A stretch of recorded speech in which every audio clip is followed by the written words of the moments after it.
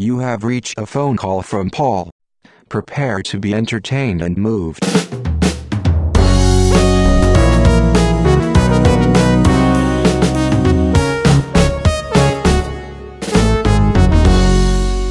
A Chat with Elizabeth Gilbert. Part 1. Hello? Hello, is this Elizabeth Gilbert? Is this Paul Hodengraber? It is. I'm so happy you're taking this phone call from Paul.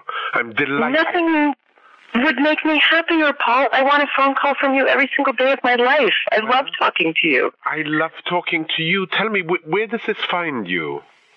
I am in Miami Beach on a beautiful, hurricane-y, overcast day with the most remarkable inky skies. It's fantastic. I love it here in this kind of weather. And what takes you there?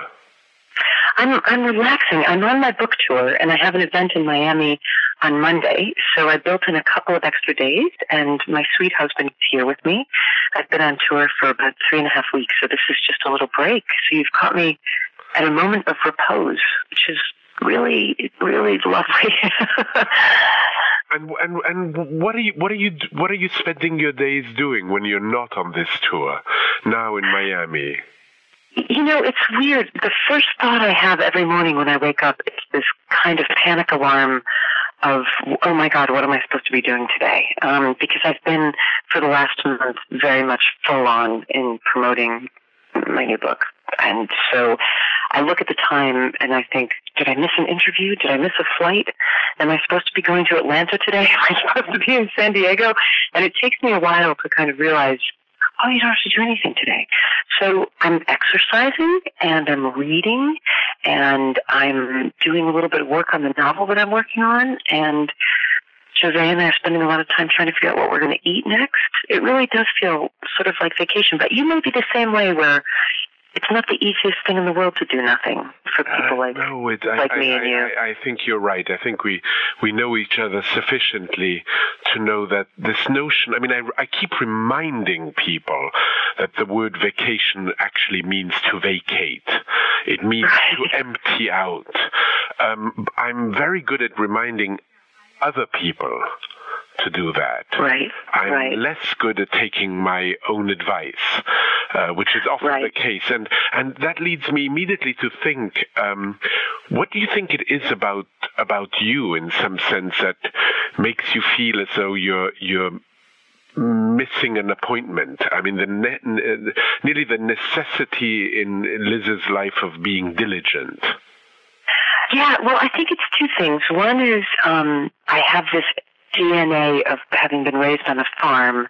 So if you wake up and it's already daylight, then you're already behind, right? The animals haven't been milked yet and the eggs haven't been collected. And there's a certain sort of farmer ethic that says you have to be up before the sun or else you're already behind on all the chores that you have to do. So I grew up in a family where chores were kind of driven into. So I feel like part of it is that. That's the anxiety part of it. Then the less pathological part of it is that I've realized that I really love my vocation. And I really love my work as a writer. And so I've now given myself permission to work on my writing while I'm on vacation, because otherwise I'll be lonely from not having it, you know? And so I used to think I should put that away. I should just relax. But actually the happiest that I can possibly be is when I'm working on a new book. So part of this little vacation holiday that I have here for a few days, I'm giving myself the joy of sitting for 3 hours doing research every day about the book that I'm working on, because nothing will make me more relaxed than that. And I don't think that's pathological. I think that the part about, oh my God, I missed a flight, oh my God, I missed an appointment, I think there is a little bit of there's a tiny bit of pathology in that. There's a little bit of pathology in that. But it comes probably I think from loving that your work. No? It comes, yeah. And what kind, I want to come back to the loving the work. Actually, why don't I start with that, because I'm afraid of, as you know, I'm a quotomaniac, and so there's this one quotation that comes to mind immediately as you're talking, which quotations serve for me as signposts. I think they're much less about anything else. They help me in moments of joy as they help me in moments of sorrow. And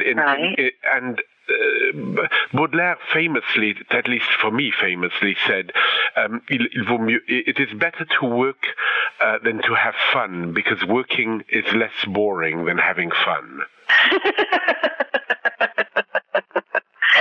If I could find a thing to do that was more fun than my work, I would do it. You know, the poet Donald Hall. Have you ever read his memoir, Life Work? No, but I will. I want to talk another poet, and you know who, but not quite. Yeah, I know who. Oh, Donald! I just read this memoir. I loved this book so much because he writes about how much he loves his work. Now, it's very hard to find artists who will say that because there's a certain red badge of courage that comes from complaining. Donald Hall has a great line where he says, "All complaining is boasting." Anyway, that is fantastic. That reminds me of someone else. Yes, that is fantastic. Isn't that great? And so he says he often gets what he feels like unnecessary credit from people who admire his work ethic because of how diligent he is about his vocation and his poetry. And he said, I don't know why I get credit for this. I love doing this.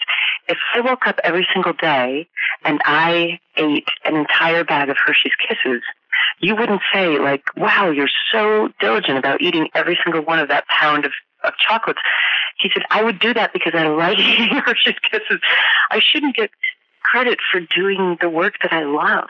And so I think it's a great pleasure for me to bask in that line and to think, yeah, that's how I feel too. Like, I'm diligent about the thing I love doing. It's like I'm diligent about drinking a bottle of wine every night with my husband because we love doing it. And we, when I say we, I don't only mean in America, but I mean in particular in America. We love saying how busy we are and how tired we are and how preoccupied we are and how much we're working.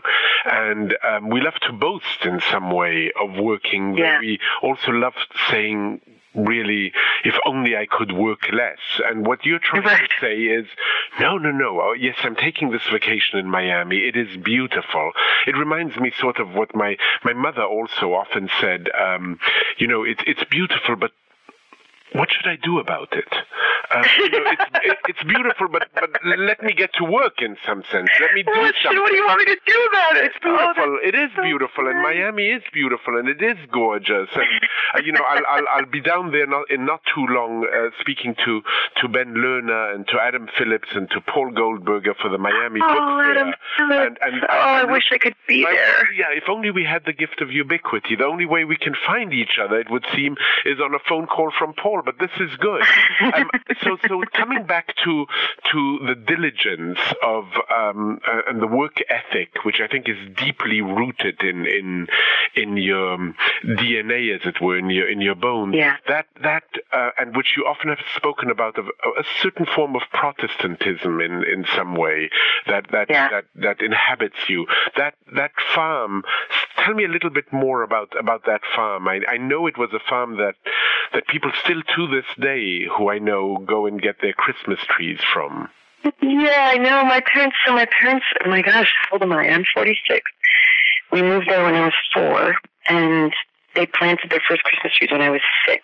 So 40 years they've been running this farm. And the thing about it is that that's really cool, is that it was their creative project as well as it was a way to make money, but it was also really a creative project for them. And my parents both always had jobs outside the farm and outside of the home.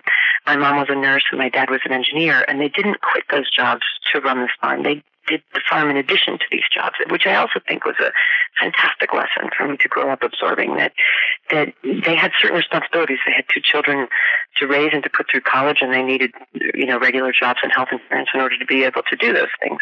But then they also said, well, that doesn't forbid us from raising goats and chickens and Christmas trees, because we're interested in that. And my dad was also a beekeeper, so had honeybees. And so I think what I saw was people doing what they wanted to do with a certain impunity, right? Like the way my dad decided to start raising goats was he drove us in the Ford Pinto to the nearest goat farm and bought 2 goats and brought them home, and the car. Suddenly we had goats. Like, didn't go and get, didn't ask permission, didn't take a class in goat raising, just kind of went and did these things they were interested in. And the things they were interested in required quite a lot of work and labor. But they didn't mind that because they enjoyed doing that. So I think even when the work, I think what I saw in my parents was that even when the work was boring, because a lot of farm work is very boring and repetitive, it's interesting if you do it long enough, right? If you stay through the tedious part, you get to the really interesting part, which is also what I think writing is. Which is very much what you're trying to say recently. Yeah, and I think a lot of what I see people calling artistic anguish is actually just them not being able to deal with tedium. Because a lot of what creativity is some of it's quite boring. But I even like the boring part now. Because I know if you stay through the boring part, you get to the really interesting part. But the tedium is also part of work and also part of creativity. Don't mistake it for anguish. It's merely tedium. It's only boring. It's not going to kill you.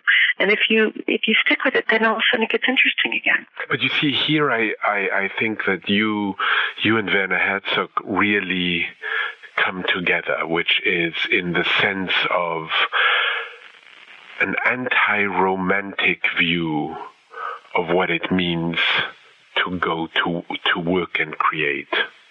Right. Not the anguished artist, as you say in Big Magic, your most recent book. You relay that story of your Italian friend. Well, maybe you should tell it. Right. I love this story. Is a friend of mine who was an independent filmmaker in Italy wrote an anguished cry of the heart letter in the night once to his hero, Werner Herzog, saying, I'm falling apart here with my art. I can't get any satisfaction out of it. Why do I even bother to make films? There's no funding anymore. There's no grants available. The public has lost their appetite for serious work like mine, and all they want is crappy American Hollywood movies. I can't get actors who are willing to work and things I want to do. Nobody shares my vision. Just like a litany of complaints. And I just don't have any motive to do this anymore. And now why somebody would turn to Werner of all people for a warm shoulder to cry on is beyond me, right? But he did, and Werner wrote him back a letter that he still has framed and hanging over his desk, and the first line of it was, "Stop your complaining and get back to work. Nobody wants to hear it." And the line that I love in the letter was, "It is not the world's fault that you wanted to be an artist, and it is not the world's responsibility to either like your art or pay for it. It is your responsibility to take stewardship of this thing that you care about. So you go do whatever you need to do to make your films. If you have to steal a camera, steal a camera. If you have to coerce people to work for you, then do it. But don't put it on the world and say that it's somebody else's fault that this is difficult. Of course it's difficult. Now go back and do your work, right? The difficult thing is what makes it interesting." And it seems like a rebuke, but I actually think that letter was a kind of a permission slip and a kind of liberation. It's a great gift when somebody reminds you how much agency you have over the situation that you're in, and that you're not, in fact, maybe as weak and helpless as you've imagined that you are. Yeah, and that in some way, the complaining gets you away from truly knowing that the person who can do something about it is you.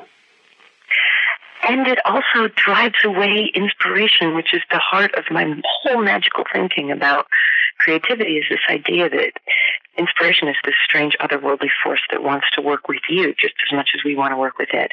And like any sentient force in the universe, it likes to be liked. And if you walk around all day complaining about how awful it is, I think you push it away. And I think it says, well, look, I'll go somewhere where my services are welcome. I'll go to an artist who's happy to receive me and deal with me and doesn't just want to complain about how awful I am. I think it drives the work away, and I can feel that in myself whenever I start complaining. That my inspiration channel kind of closes off, and it will be. Do you find yourself complaining a fair amount? Not really. I'm not much of a complainer. I indulge in it every once in a while, but I indulge in it the same way that I every once in a while will eat an entire bag of Fritos or gossip for 3 hours about somebody, knowing as I'm doing it, this isn't really very good for me. I'm going to let myself do it. I've had a hard day, but the sooner we can put this bag of artificially flavored corn chips down, or the sooner we can stop slandering somebody, the better I'm going to feel, right? Especially when the person you're slandering is yourself. I mean, the stuff. I think you have such interesting things to say. Certainly, have said them to me about self-loathing. I'm so interested in self-loathing. What can we do about it? I've been thinking more and more that I feel like I want to write a book about this, because I feel like is that the next book? I don't know. Well, the next book's a novel, but I think maybe after that. Okay. I think we have such a problem with this in the Western world. And my favorite meditation teacher, the great Pema Chodron, is the first woman ever to have been ordained as a monk in a certain Tibetan Buddhist line. She said, her masters, when they came from the East for the first time to the West to teach Buddhism, they were actually just staggered by the amount of self-hatred that they encountered. Nothing in their world had prepared them for that, and everything that they had thought they were coming here to teach us, especially in America, they had to just put all of it on hold and just say, we can't do any of this until you guys get off this thing. This is a real problem. Everything that you're looking for is on the other side of that self-loathing. And I was reading the article you sent me that your friend Adam Phillips wrote about self-hatred, and I believe, unless I imagined this, that he's got a line in there saying that self-hatred is the only socially acceptable way that we're allowed to think about ourselves all the time. It's nearly the first line, and it's such a great one. Right? Yeah. How did you understand that?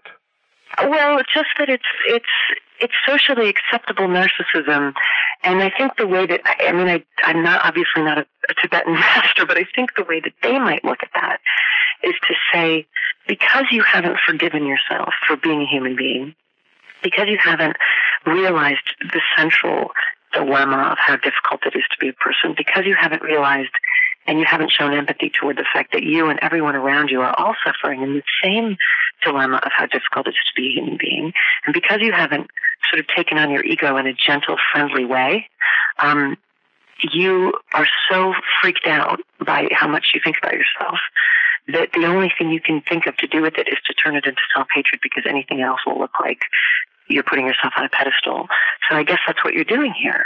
Whereas there are other ways to think about the fact that we think about ourselves all the time that are more kind and more gentle and more humane and more empathetic. I always say we all want to go out there in the world and be kind, compassionate, forgiving. All of us do. We're all good people. We all want to try to be good people and kind people. And conveniently, there's somebody that you live with 24 hours a day who you can practice all of that on all the time. And it's yourself, and it's the last person we ever think of to practice it on. But it's such a good, patient that you've got to work with. If only that patient at some points was a little more patient, and maybe with him or herself. Yes, a little more kind. The kind of compassion and sweetness that we want to be able to show to others, we can't get anywhere near that until we learn how to extend a friendly hand toward our own messed up, jacked up selves, and that's something that only we can do. So yeah, and it doesn't help us. It doesn't. No. Your self-hatred's not serving anybody. It's not making the world a better place. It's not making it any easier for people to be around you. And I think somehow we've associated that self-hatred with a kind of nobility, that's the highest position you can take. The most austere position that you can take is to hold your feet to the fire, right? I don't think so. As if in that moment we were more authentic. Yes.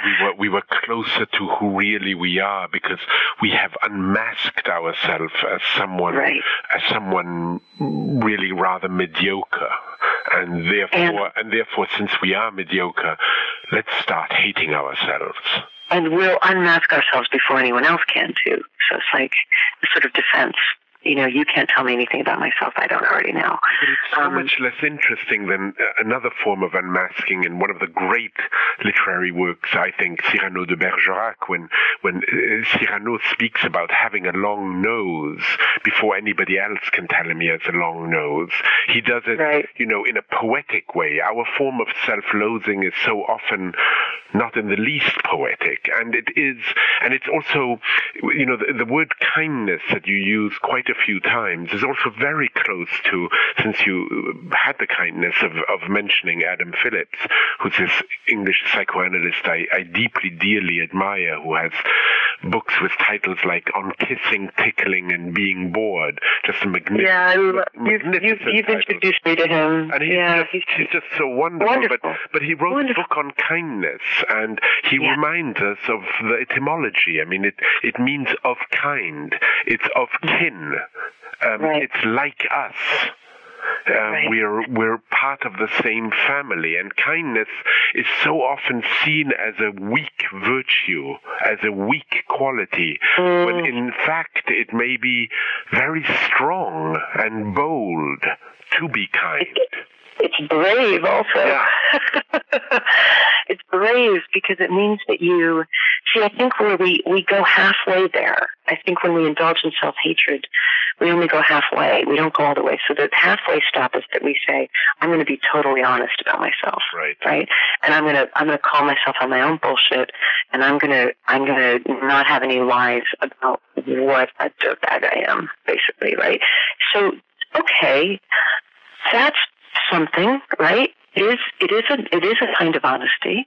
Probably true, the stuff that you're calling yourself out on. Maybe you are a liar, and maybe you are despicable, and maybe you are lazy, and maybe you are judgmental, and maybe all of those things. Okay.